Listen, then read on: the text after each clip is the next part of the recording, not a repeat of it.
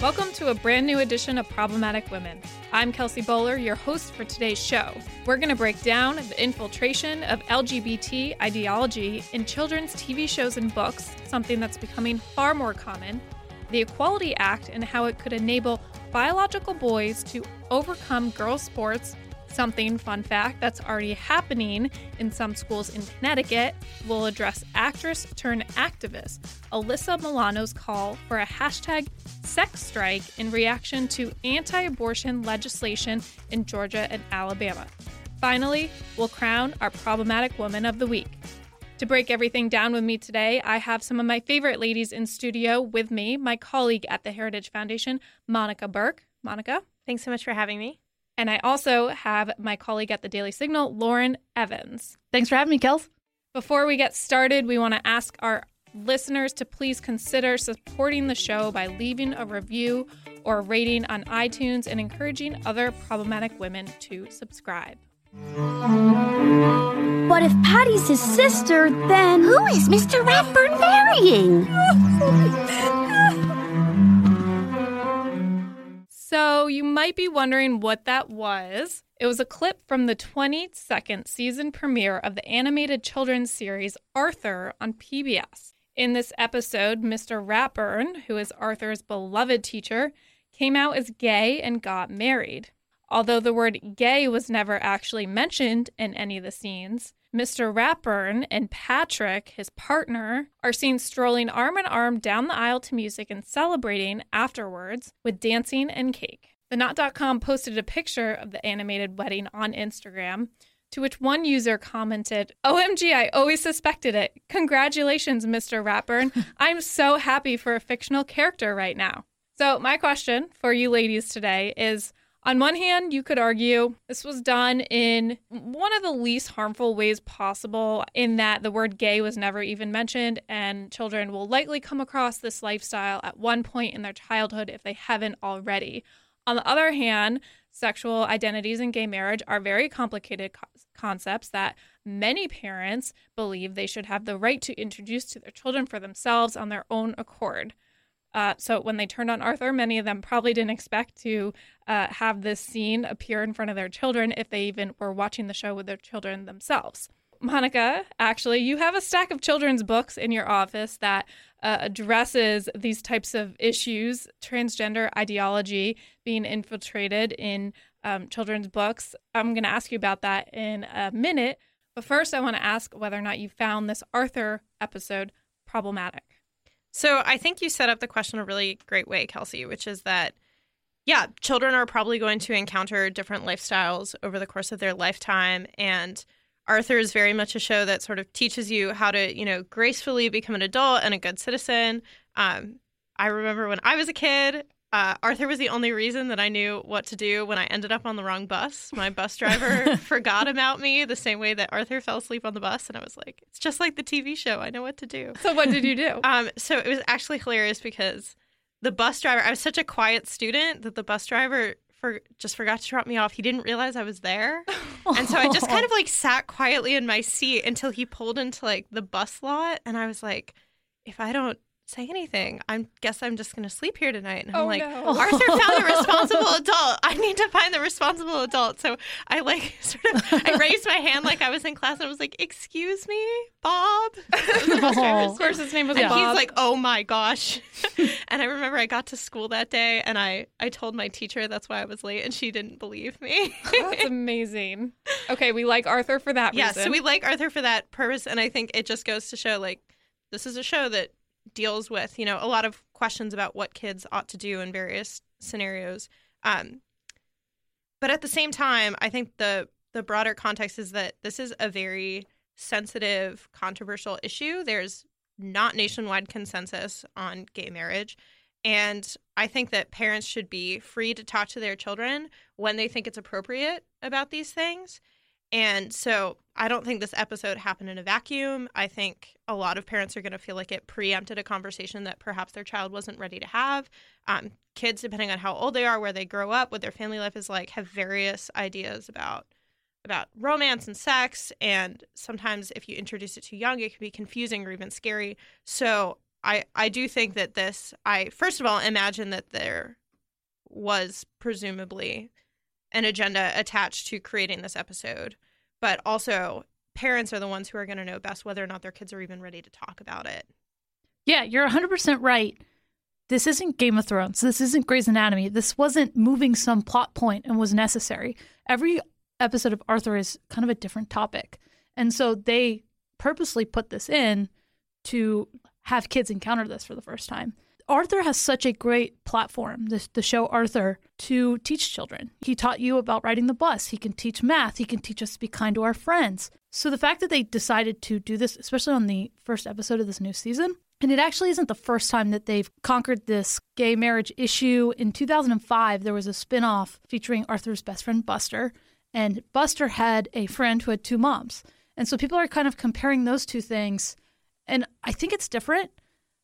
I agree with you, Monica, that parents should have the right to be able to talk with their children about these issues.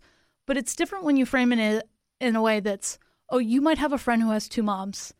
Just treat them like a normal family. And you should be celebrating gay marriages. Like, it just doesn't seem like it's the same thing. I imagine if we had someone in the room from, the liberal perspective right now, they would say this was totally harmless, kind of what I mentioned in the beginning. The children could have a gay teacher. They may already be exposed to it. What's the harm? This is just the reality of life. But I think, the problem is that in a perfect world, parents would not be just plopping their children in front of TV screens and letting them watch shows. They would be sitting with them and watching and monitoring and making sure each of those shows aligns with their values. And a lot of parents, Arthur's been on PBS for 22 years, so a lot of parents probably felt comfortable with this show. And I think it's like a breach of trust between PBS, Arthur, producers, and parents who might want the opportunity to introduce this topic on their own accord. And that's what I think is unfortunate, that it's becoming more and more difficult for families of faith or conservative families to find programming and books and so forth that are infiltrating their children with an ideology or religious perspective that they disagree with. And I know, Monica, you can speak much more deeply to this, because as we discovered, Monica is hoarding some books in her office, some children's books that are promoting the transgender ideology. So, Monica, I'm going to give you a chance to explain yourself. I'm not moonlighting as a librarian. As fun as that sounds, a lot of LGBT activist groups have actually developed curriculums for schools, whether that be related to non-sexual topics like history, math, literature, but also sex education and anti-bullying programs. Basically, they want teachers to be the ones facilitating the conversation about sex and gender identity. And of course, they have very definitive ideas about what ought to be taught in that regard. So they come up with recommended questions for teachers to ask, but also recommended texts to share in the classroom. So I've been reading a number of these books just to see what the other side is saying. How are they presenting the topic? What do they think is age appropriate for fourth graders versus kindergartners? And honestly, a lot of what I've found, I'd say that the books run along a spectrum. So you have some books that I think conservatives, conservative parents who have traditional ideas about marriage or believe that sex is a biological reality, might actually share with their children in a certain context. So like I said, oftentimes these texts are introduced within the context of anti-bullying programs.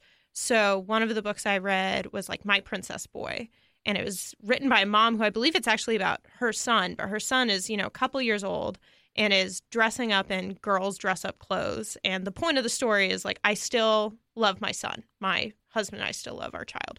And, if you are the kid at school who, happened to dress up as the opposite sex in the context of playing pretend and start getting picked on for it. I mean, this book could be something, you read with your parents that actually brings a lot of peace of mind about this experience and can be presented. It can be presented in a variety of contexts, but I'd say that that's pretty, it wasn't context is key. It wasn't necessarily saying this boy who likes dressing Yes. up as a girl is identifying as a girl, and going down that rabbit hole is just saying this boy likes playing dress up and that's okay and we should love him anyways for it. Exactly. And I think that there's, do I want HRC or another LGBT rights group to be bringing it into my school and dictating how, kids are talking about it? That's a separate question.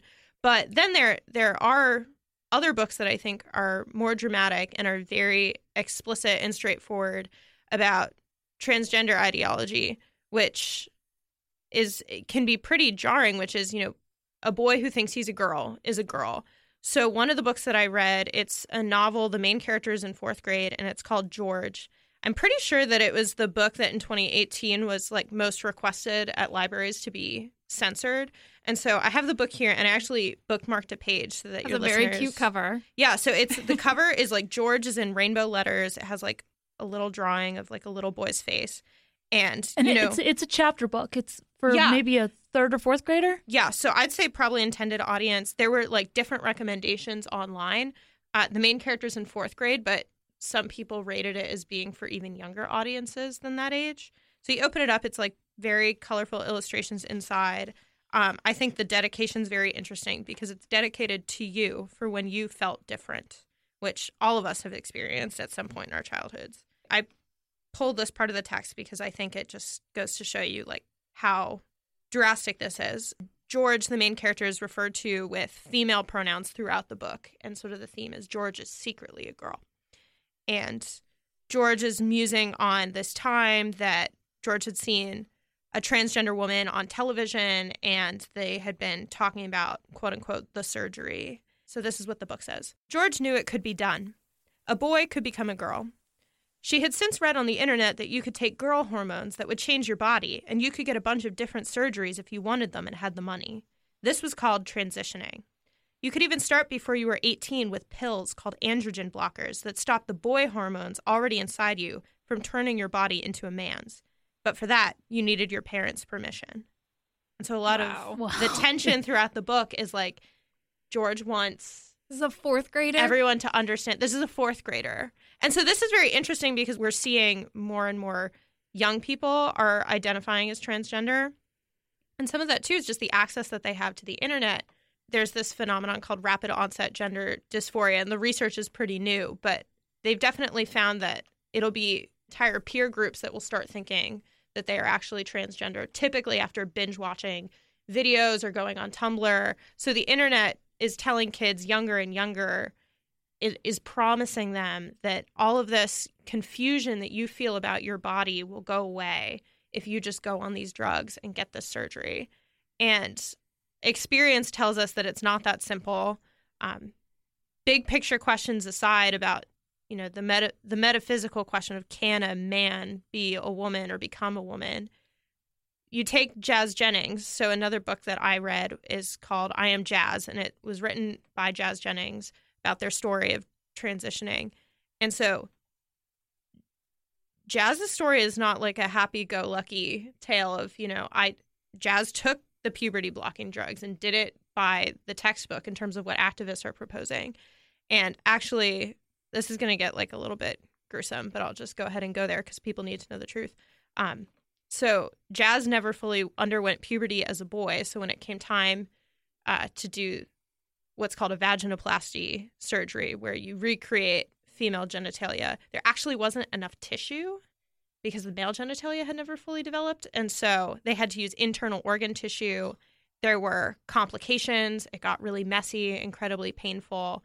And that is the future that the main character of this book would have to look forward to. But the book ends on this cheerful note of, George becomes Melissa, and this is the first good day out of many more to come. And I don't think that's fair to children. And I don't think it's fair to parents that activist groups want to have that conversation and entirely cut parents out of the equation and only tell them one side of the story, not tell them the medical risks, the emotional risks, and not ask big questions that most Americans disagree on about whether it be the meaning of marriage, which we kind of talked about with the Arthur episode, but also the meaning of sex. And these children's books and these children's stories really stick with you. As we've been talking about in the office, and I'm sure everybody's been talking about it on Twitter, the Even just the Arthur theme song. We're going to play you a short clip of it. When you're walking down the street, and everybody that you meet has an original point of view.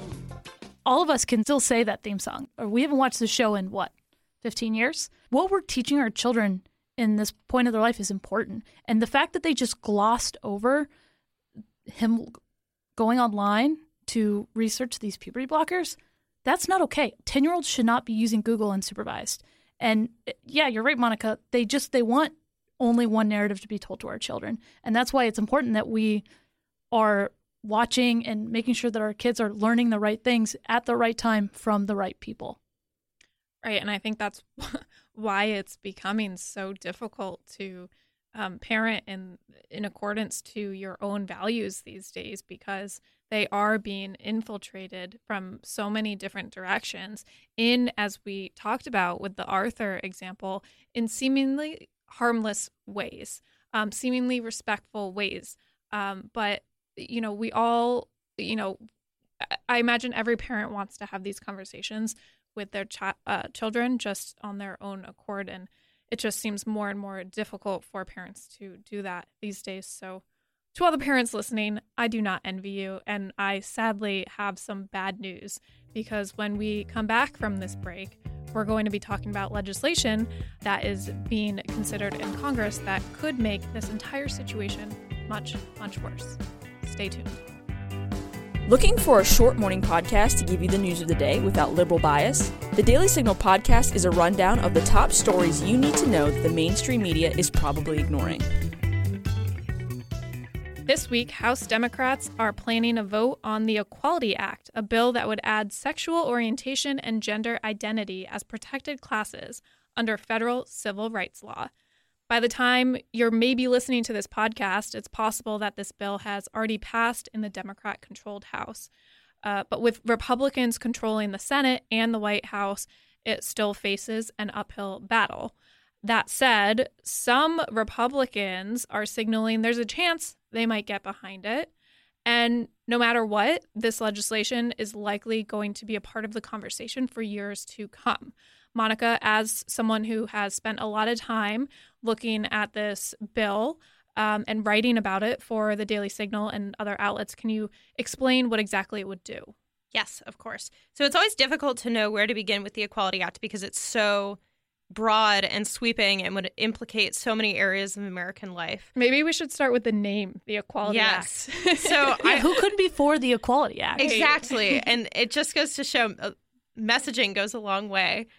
So the Equality Act really promotes inequality because ultimately it prioritizes one side of the debate over the other and actually silences the other side of the debate.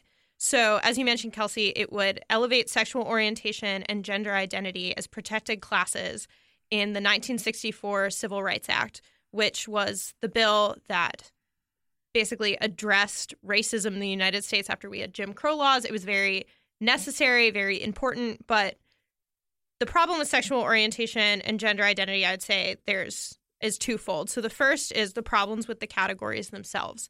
So unlike race, which is an objective, immutable category, sexual orientation and gender identity are both fluid, subjective, self-identified, which makes it very difficult to determine what constitutes discrimination on that basis. So already there, you sort of have problems baked in.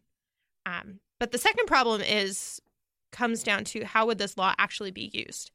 And something like, I believe it's 24 states and hundreds of cities and localities have passed local versions of these policies. And the way that they're being used on the local level is to punish people for their beliefs, to try to force them to say things against what they believe. Sometimes it costs people their business or their job. There's one case where it actually cost parents custody over their daughter because they didn't want to give her puberty-blocking drugs to transition to being male. And so the stakes are really high. The way the bills are being used is not so much to prevent discrimination and protect people, but actually to attack people when they don't agree with this new gender ideology. So like I said, I could talk at length about the various areas of American life that would be affected here. But I think the most important ones to note, since we were talking about parents earlier, the first is that this bill would politicize medicine. So not only does this bill add those categories to the Civil Rights Act, it actually expands what qualifies as public accommodations. And that expansion includes places that offer health care, which means that, for example, a Catholic hospital that declines to do sex reassignment surgeries could be forced to offer those procedures. The doctors who work there could be forced to provide them, even if it might not even be a moral or religious judgment. It might be against their best medical judgment. The risk is not worth it in this case. They could be charged with discrimination if they don't perform those procedures. And that has a trickle-down effect when it comes to the decisions that parents are able to make for their children. It means that fewer and fewer pediatricians will offer the kinds of care that don't involve hormonal and surgical interventions. It means that you won't have access to talk therapy where maybe your kid just talks about, well, tell us why you're feeling so uncomfortable with the fact that you have a male or a female body. That wait and see approach actually can do a lot of good. The statistics are somewhere between 80 to 95% of children who struggle to feel comfortable in their own bodies, ultimately after going through puberty, come to identify with their bodies as is. So that's, I think, one of the biggest red flags with this bill, but it's not the only one, unfortunately. Other ones worth noting, since this is problematic women, this would effectively mean the end of women's only spaces. So if someone can access women's only facilities, whether that be the restroom or the locker room, or your child is on a field trip and they're sharing a hotel room, this would basically spell the end of women's spaces. Biological males, all they would have to do is claim to be a woman. They can have access to those facilities and spaces. And when they claim it, doesn't mean they have to go to a doctor or a psychiatrist. They literally just have to say, I'm a man. Exactly. I'm a woman. Exactly. So it's based on self-identification. And that makes it really difficult for both law enforcement and women who are in positions where they think that they might have actually been the victims of sexual misconduct. It makes them less likely to deal with the problem at hand because they don't want to come across as discriminating against someone or assuming their gender identity. But it also makes it more difficult to prove that there was negative intent there. So the concern here is not that transgender individuals are going to use women's only facilities, even though I think there is a concern, especially for women's privacy in those scenarios. But the real concern is the predators who could take advantage of these policies. And then another area that we can't underestimate is women's only sports. I played against boys in gym class, and they were a lot better at dodgeball than I was. And I think we all know from experience that men tend to be stronger than women, tend to have more athletic ability than women. It's very rare that there are sports where women have the advantage. And so if men can identify as women and compete in women's only sports, effectively women's accomplishments are entirely diminished. Women will be erased from their own events. And they won't just lose titles, they could potentially lose scholarships if this is high school to college sports. They could lose records. So, yeah, it's pretty bad. Well, speaking of sports, this is already happening. So a couple weeks ago, I traveled to my home state of Connecticut to find out firsthand how the types of policies that you're talking about are already impacting girls in sports. I interviewed a 16-year-old junior named Selena Soul, a very sweet girl, track star from Glastonbury, who actually missed qualifying for the 55-meter race in a big competition called the New England Regionals by 2 spots. So those 2 spots she missed it by, she told me, were taken by 2 biological boys who were identifying as girls. Here's a clip of Selena explaining how this is affecting her ability to compete. It can be difficult showcasing my talents to coaches from around the country, as they only look at the results online. They see the first and or second place girl so far ahead of the rest of the girls, and they're going to reach out to and try to recruit those 2 top girls versus everyone else. I think it's gotten to the point where some girls are starting to stray away from those events and are hoping to go to other events so then they actually have a fair chance of winning. And in my case, I have my field event, long jump. That was my safe haven, if you want to call it, where the results were fair no matter what, because it was girls competing against girls. But now, unfortunately, one of those athletes has started to compete in long jump, so now none of my events are safe. It's frustrating when you know that you run your best, and no matter what, your best is never going to be enough. A lot of times conservatives get accused of fear-mongering when it comes to issues like the Equality Act or how transgender individuals will impact the rest of individuals in society. And I would say this is a pretty clear example that this isn't fear-mongering. It is actually happening. One of these transgender students who placed first or second in this competition actually just transitioned from being a boy the year before. And as a biological boy, that student was very mediocre in the track competitions. And then the next year, as soon as that boy started competing in the girls' competitions, he was blowing them away and winning all these accolades, breaking records. And I think you raise an important point that, this isn't just about records being broken and so forth. It also can affect students' ability to get into colleges. Selena's someone who wants to run track in college, and she's missing out on the opportunity to be racing in person in front of college coaches who show up at these big competitions. So it's interesting, though, watching how the impact of this is playing out in sports, because I know different things are happening at the Olympic level where they are paying attention to hormone levels. It's I feel like this is just the start. Yeah, it's only the tip of the iceberg. What's so interesting, too, is you mentioned hormones, and I think the Olympics have been contemplating, like, they're dealing with this question of what to do about hormone levels and what, means that you can compete in the male versus the female category. And you end up setting ultimately arbitrary goalposts that can be moved at any given moment. And what's so fascinating is from the time that we're very, very small, I mean, men's and women's bodies develop differently from the time that they're very young in terms of bone structure, muscles, etc.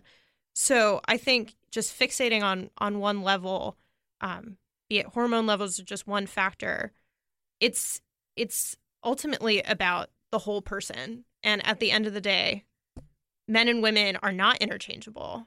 And so if you have a policy like the Equality Act that comes in and effectively says that none of that matters, the only thing that matters is how you identify, it's much more likely that we will effectively have male sports and co-ed sports, because it's so much easier for men, given all of the changes that their bodies undergo from a very young age. It's much more likely that they're going to blow women's competitions out of the water. Yeah, such a big part of running is how much body fat you have. Because the skinnier you are, the faster you're able to run because you're not carrying as much. Women carry more body fat. And if they don't, it's bad for them, because women need the extra body fat because they have so many different internal organs. Mm-hmm. Their men's bones are bigger, so when you're running, you have more of an angle, and their feet are bigger. I mean, there's just so many things. So when you just pick out, okay, they've taken enough hormones, now they're a woman, that's not true. They can't change their entire body. What are they going to do? Get plastic surgery everywhere? Get bone plasty? It's crazy. And Lauren, one thing I wanted to ask you about is when I was in Connecticut, I found there are actually more girls than just Selena who ran track and wanted to speak out about this situation and explain why they think it's extremely unfair. But they were too scared to go on camera and use their names because they feared they would be blacklisted from colleges if an administrator or a track coach hears their perspective. They fear being called a bigot, transphobic, so forth. You know, everything that they're being called these days. So we did interview them, but we changed their voices, altered their voices, and did not show their faces or use their names. Here's a quick clip from some other girls speaking out. Watching them run was just heartbreaking. I mean, you almost don't even want to watch, but how can you not? You can clearly see these two biological guys just absolutely crushing it, and it almost brings you to tears. We've competed head-to-head with these people like many times, and it hurts to see them win when you know that we probably should have won. There's really nothing else you can do except, get super frustrated and roll your eyes, because it's really hard to even come out and talk in public just because of the way with the far left and how immediately you'll just be shut down. We are totally accepting of who they are and who they want to be. We just have an issue when it comes to sports. So they clearly don't sound like chipmunks in real life. That was voice editing. But hearing them, I'm frustrated for them that whether or not you agree with them, they can't speak out. Yeah, it's heartbreaking to listen. These girls, all they want to do is run track. And I think the reason why they're so afraid to speak out is because those who are proponents of the Equality Act and those who are pushing this transgender identity, everything that they're made of is this transgender identity. And so whenever you say anything negative about the Equality Act, or whenever you say anything negative about maybe men shouldn't be playing sports with women, they take it as a personal attack. So we can't have these conversations. And I'm glad the girl said is like, we support you. If you want to be a woman, that's fine. You just can't run a race against me.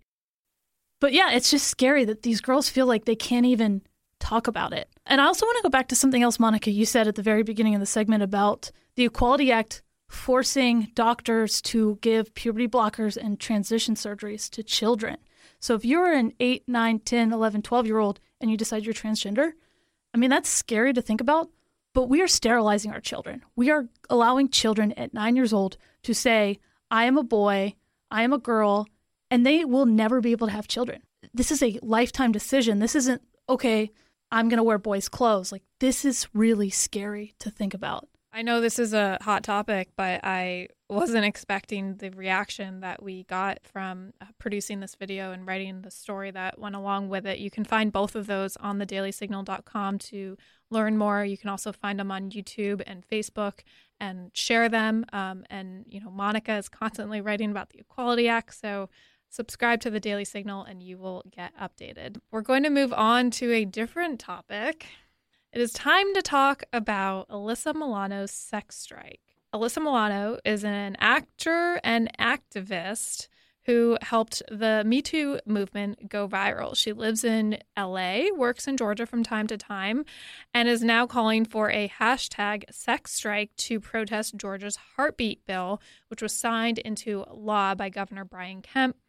And bans most abortions as early as 6 weeks into pregnancy.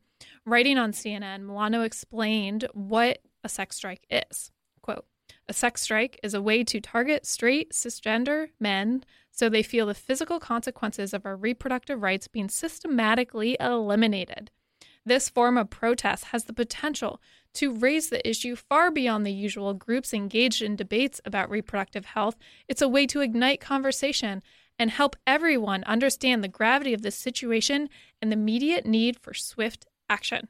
So, guys, is it?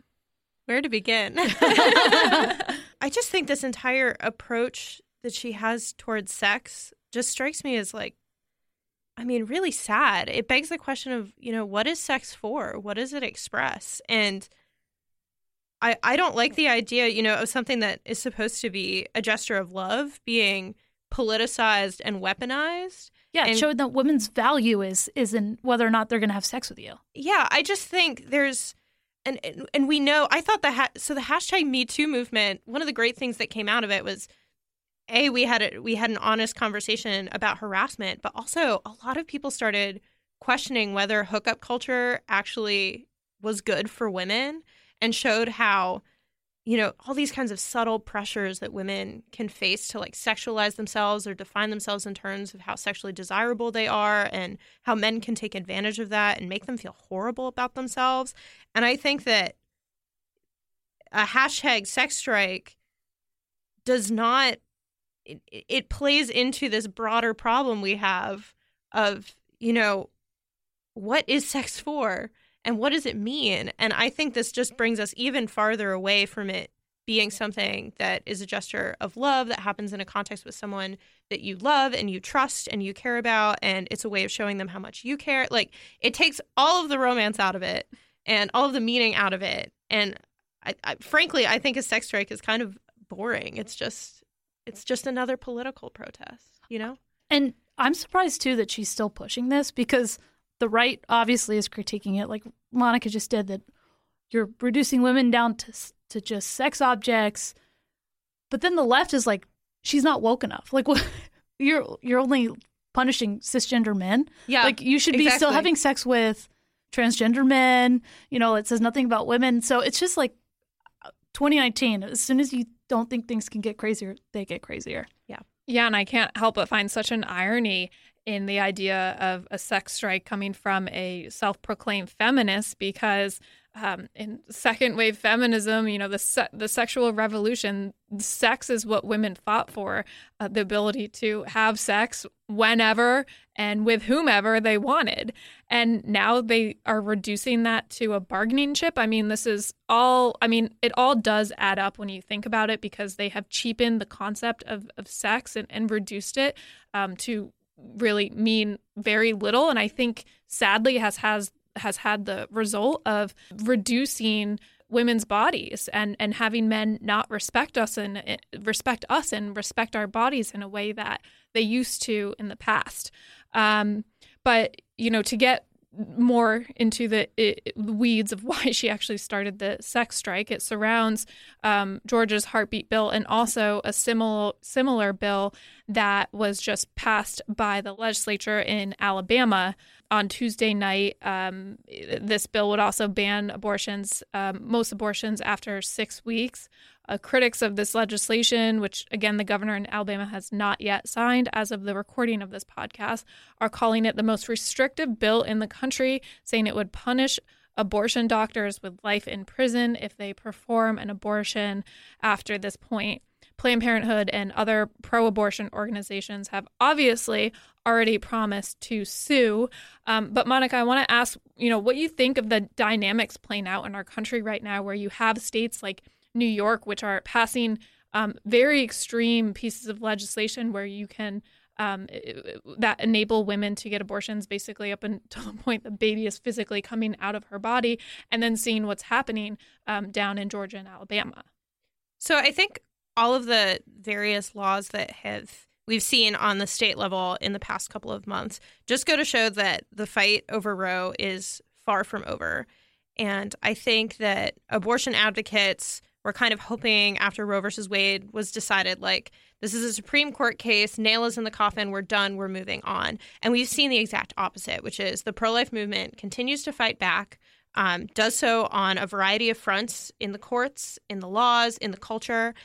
We see that the pro-life movement is skewing younger and younger. Millennials tend to be very pro-life, and it's not going anywhere. And I think these laws are a testament to that people want to have the conversation, that the nail is not in the coffin, the conversation is far from over, and we're asking tough questions about what happens in an abortion. And I also want to point out, I think that the left's narrative that this is just a question of women's rights, I think the presumption, first of all, to just say that you're speaking for all women is unbelievably prideful. They definitely don't speak for me. But the majority of Americans are still operating on rhetoric from, a decade ago of safe, legal, and rare. And the polling reflects that even people who identify as pro-choice feel very conflicted about abortion. After some of these more drastic bills were passed in New York, and we had the situation going on in Virginia, I had a pro-choice friend text me, and she's like, "What is going on? This is insane. I don't agree with this." So I think the conversation is far from over. The fight is far from over. And also, I think the left is dead wrong in terms of what the American people think. And they're dead wrong in terms of where the next generation is going, which I think is towards the life movement. Absolutely. And the polls back you up on that. I was just looking at them earlier today. I'll be I'll be fascinated to watch the sex strike continue because I can't imagine Alyssa Milano is married and she's claiming we need this sex strike until these laws are overturned. And I don't know how much she knows about how much time and work it takes to change laws in different states, but it might be a while. So maybe let's all say a little prayer for her husband. And then in the meantime, I do want to bring up another actress, Jameela Jamil from The Good Place, also decided to jump into the abortion conversation on Twitter, telling us about her own abortion that she got, calling it a great decision for both her and the baby. Very interesting. She said, quote, "I had an abortion when I was young, and it was the best decision I've ever made. Both for me and for the baby I didn't want. P.S. This isn't any diss at all to foster homes. I'm in awe of people who take in children in need of a family and a home. But if Georgia becomes inundated with children who are unwanted or unable to be cared for, it will be hard to find great fostering for them all." So which one of you wants to take on this one? Well, it's just crazy. We went from safe, legal, and rare to shout your abortion. And now not only shouting your abortion is needed, you need to affirm their decision. And say it was good for the baby. For the baby, who which is illogical. It's a tragedy. She terminated a life in her body, and she now wants to brag. I don't know what she's trying to get out of this tweet. Is she bragging about it? Is she just trying to back up Alyssa Milano? But it's really sad, and it just shows this discourse of it'll never be enough. You know, it's like the book, if you give a mouse a cookie. Even though maybe there's a transgender version now. If you give a mouse a dress. There might be. Yeah. But, you know, there's no end to this. They are always going to push, and they want more and more. And next, maybe it's not even that you affirm their decision, that they want more people to have abortions. It's scary to think about where this is going to go. I think a lot of that rhetoric, too, is, I don't even know how to describe it. It's sometimes like wishful thinking. Would that this wasn't a complicated decision or a painful decision. What your body goes through. I mean, if we want to even just take a step away from the moral question and just talk about what a woman goes through when she undergoes an abortion, and then start talking about late-term abortions. I mean, it's unbelievable. It's hard on a woman's body. It has long-term health consequences. It can affect her fertility down the road. Sorry, but I just have to say, if you're interested in that, go see Unplanned, another plug. But we are big fans of that movie here. Exactly. I think that movie gets at the reality of what the abortion industry is and what an abortion procedure is. And, I don't want to put words in Jameela Jamil's mouth because I can't imagine what it would be like to process that experience. And I don't want to psychoanalyze her either, but I think that for the media to portray this as empowering or easy or simple or a quick fix, that is not the lived experience of most women. I also thought it was interesting that she raised the issue of foster homes. I noticed this happens a lot when we talk about abortion. And what I think is so interesting, so on the one side, the left tends to critique anyone who is pro-life. And, as soon as you, state that you're pro-life, they're like, well, have you adopted? Are you fostering right now? And actually, a lot of the pro-life people I know so many adoptive parents and adopted siblings. So I think that objection is problematic from the start. But also at the same time, the left has been litigating and working on the state level through laws to actually close faith-based foster care providers. And the Equality Act would actually has the power to drive all of those faith-based foster providers that strive to place children in homes with both a mom and a dad because they believe that's what's best for children, to put all those places out of business. And then it means we have even fewer resources, even fewer caseworkers, even fewer people dedicated to finding these kids homes. So I agree with her insofar as we want there to be more foster homes. However, I completely disagree, at least with the political movement that she identifies with their strategy, because the numbers just don't work out. But at the end of the day, I think all of this is just the Shout Your Abortion movement, I think, is sad. And also, to make a side note, since it was just Mother's Day, is also incredibly painful to any woman who's experienced a miscarriage. And to oversimplify this conversation would be a mistake and not true to women's lived experiences. Well, and I think it's also disappointing. Monica, you and I were talking about this. If you do not know who Jamila Jamil is, she's from the popular show The Good Place. And you can't find an escape. Like, The Good Place is such a good show, but it kind of ruins it when, you know, this woman is celebrating her abortion. To bring it full circle to like the Arthur conversation we had, when we over politicize culture, it stops being art or culture and it starts becoming propaganda. And if everything we encounter becomes politicized, it alienates people who might not agree with that position. But also, I think it takes a lot of, you know, the fun and creativity and just like the beauty of storytelling out of it when everything has to be a political statement. So I think you're right. Absolutely. Well, that almost wraps up our show for today. But first, we have to crown our Problematic Woman of the Week. This one you do not want to miss. We'll be right back.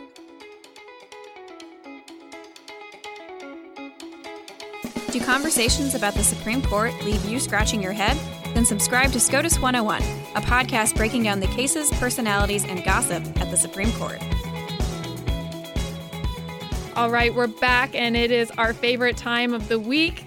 Time to crown our Problematic Woman of the Week. This week, the honor goes to the one and only Alyssa Milano for being such a bold promoter of abstinence.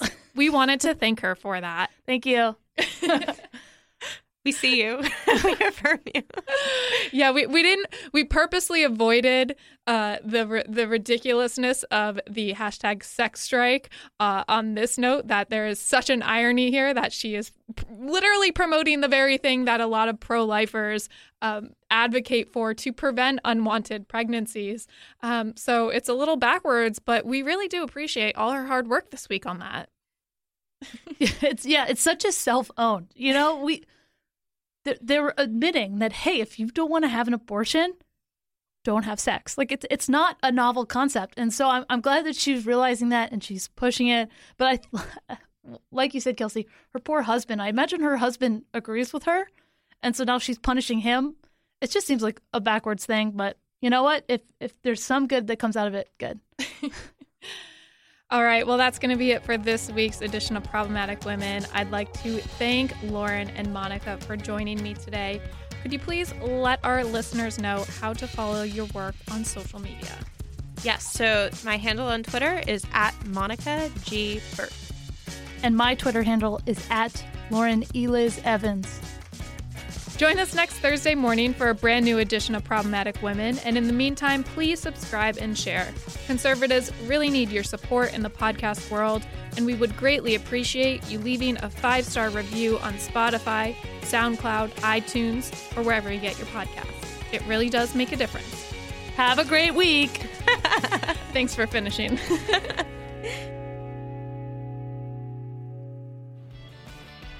This podcast was created by The Daily Signal, produced by Kelsey Bowler and Lauren Evans. Edited by Michael Gooden and Thalia Rampersad. Special thanks to The Daily Signal's editor-in-chief, Katrina Trinko. We produce Problematic Women in remembrance of our friend, Bree Payton.